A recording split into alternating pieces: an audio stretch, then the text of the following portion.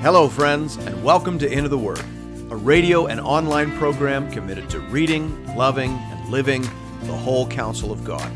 I'm your host and Bible guide, Pastor Paul Carter. Your word is a lamp unto my feet.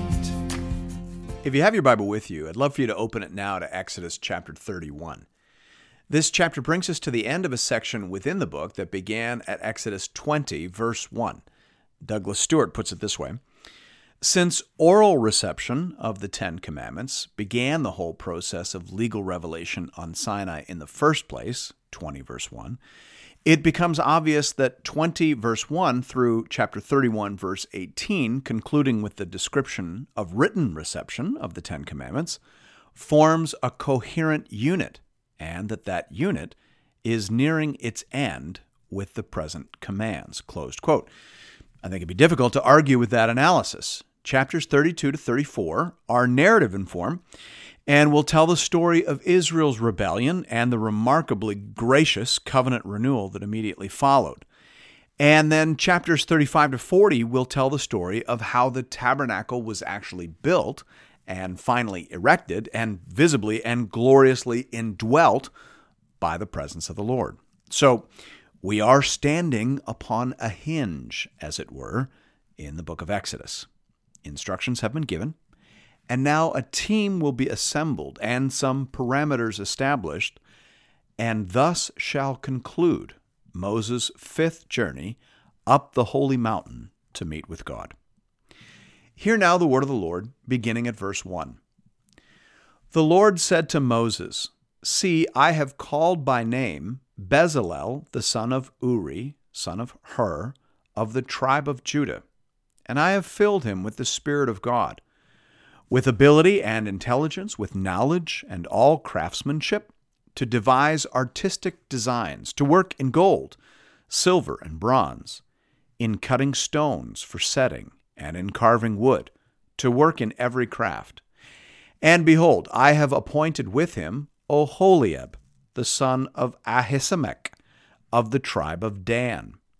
And I have given to all able men ability, that they may make all that I have commanded you, the tent of meeting, and the ark of the testimony, and the mercy seat that is on it, and all the furnishings of the tent, the table and its utensils, and the pure lampstand with all its utensils, and the altar of incense, and the altar of burnt offering with all its utensils, and the basin and its stand, and the finely worked garments, the holy garments for Aaron the priest, and the garments of his son, for their service as priests, and the anointing oil, and the fragrant incense for the holy place. According to all that I have commanded you, they shall do." Old Testament and New, the purpose of spiritual gifts is to build up the house of the Lord.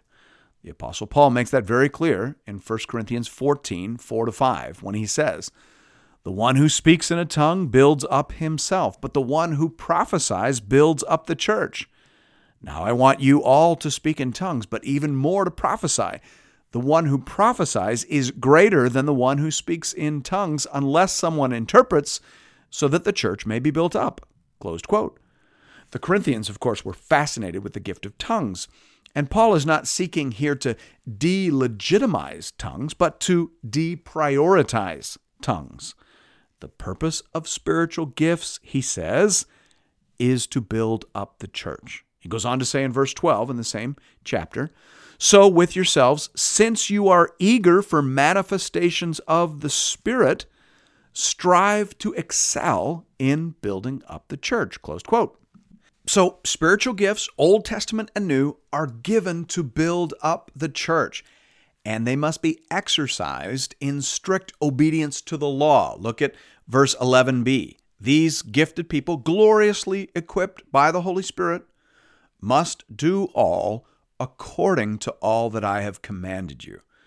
So gifts are subject to law. The law and the commandments are like the banks that the river of spiritual gift and power must flow within. When the river overflows the banks, the whole world turns to mud and mire. And we've seen far too much of that in the church in recent generations. Now, of course, I don't think that we would want to attempt to develop an entire theology of spiritual gifts from this passage in Exodus, but I also don't think we should ignore this passage in Exodus when we are thinking comprehensively about spiritual gifts. This passage establishes the principle that God gives by His Spirit what is needed and what is appropriate at every stage of the redemptive process so that His people can serve Him and represent Him in keeping with their calling. And this is why I've never been entirely comfortable with words like cessationism. A gift may certainly cease. God may give a certain gift for a certain season, for a particular reason. And then the reason may be fully met, and thus the gift may no longer be required. But should a similar need arise again in the future, God would by no means be restrained from giving it again. God is sovereign over the gifts. He knows what He is doing, and He gives what is required so that we, as His people, can give Him glory. Thanks be to God. I prefer to leave it at that. Verse 12. And the Lord said to Moses, "You are to speak to the people of Israel and say, Above all, you shall keep my Sabbaths, for this is a sign between me and you throughout your generations, that you may know that I, the Lord, sanctify you. You shall keep the Sabbath, because it is holy for you. Everyone who profanes it shall be put to death. Whoever does any work on it, that soul shall be cut off from his people. 6 days shall work be done, but the 7th day is a Sabbath of solemn rest, holy to the Lord. Whoever does any work on the Sabbath day shall be put to death.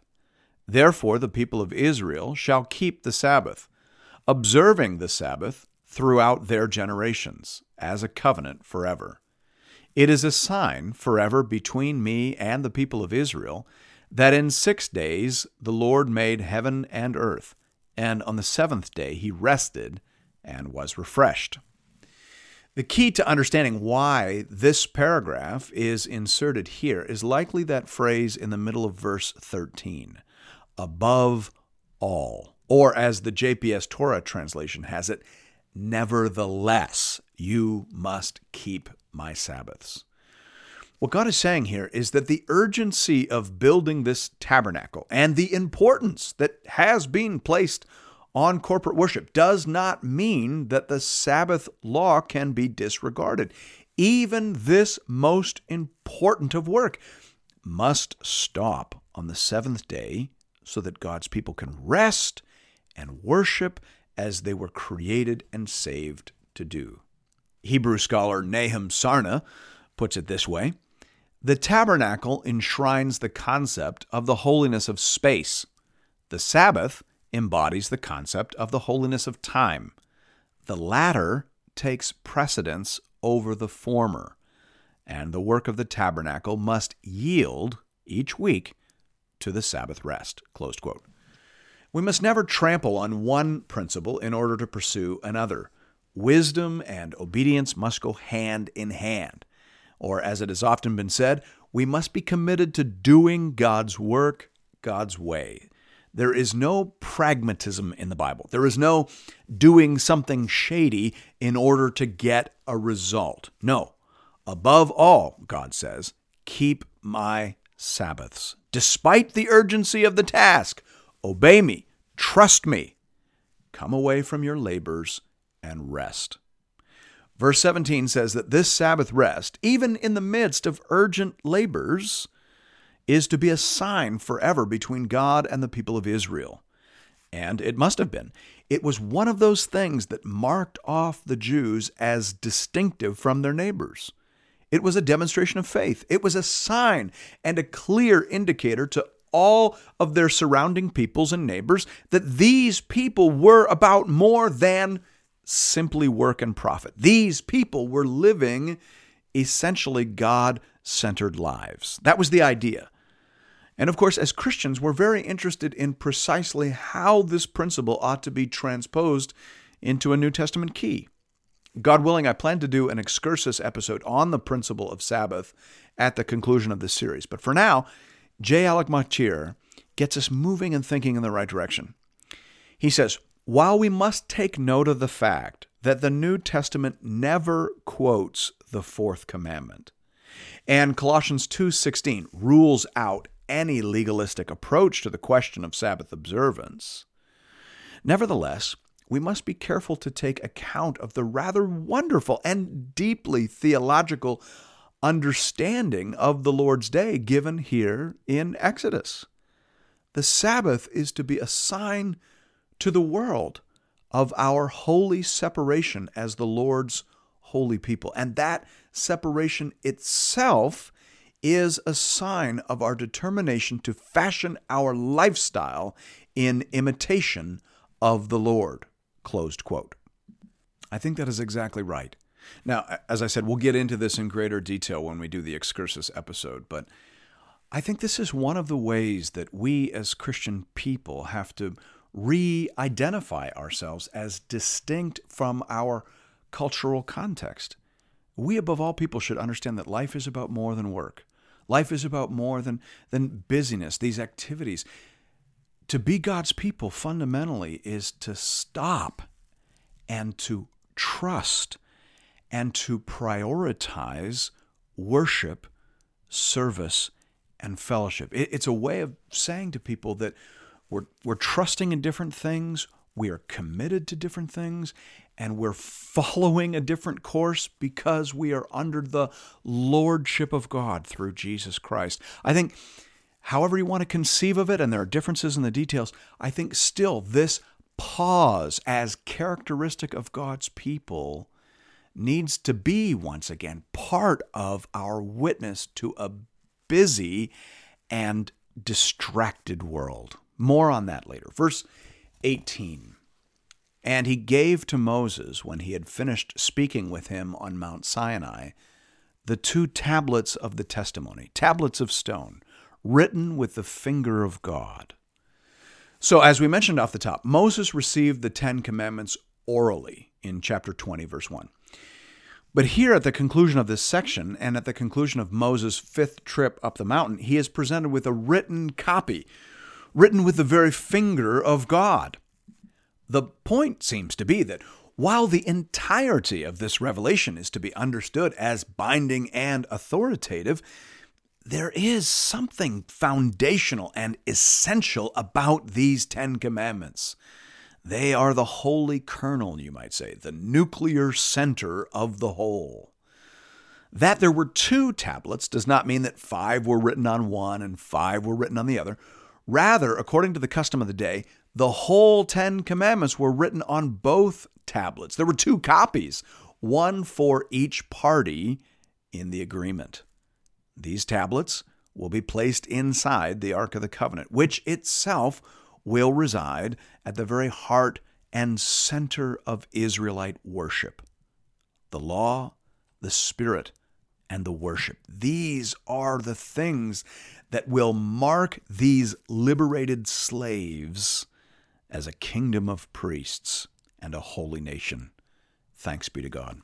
And thank you for listening to Into the Word. If you're interested in additional resources or previous episodes and series, you can find those, of course, over at the website, www.intotheword.ca. I hope you found our new app and are making good use of it. We're so excited about that, and we would love for you to make use of that. Download that. You can connect with us on Facebook. I hope that you do that too.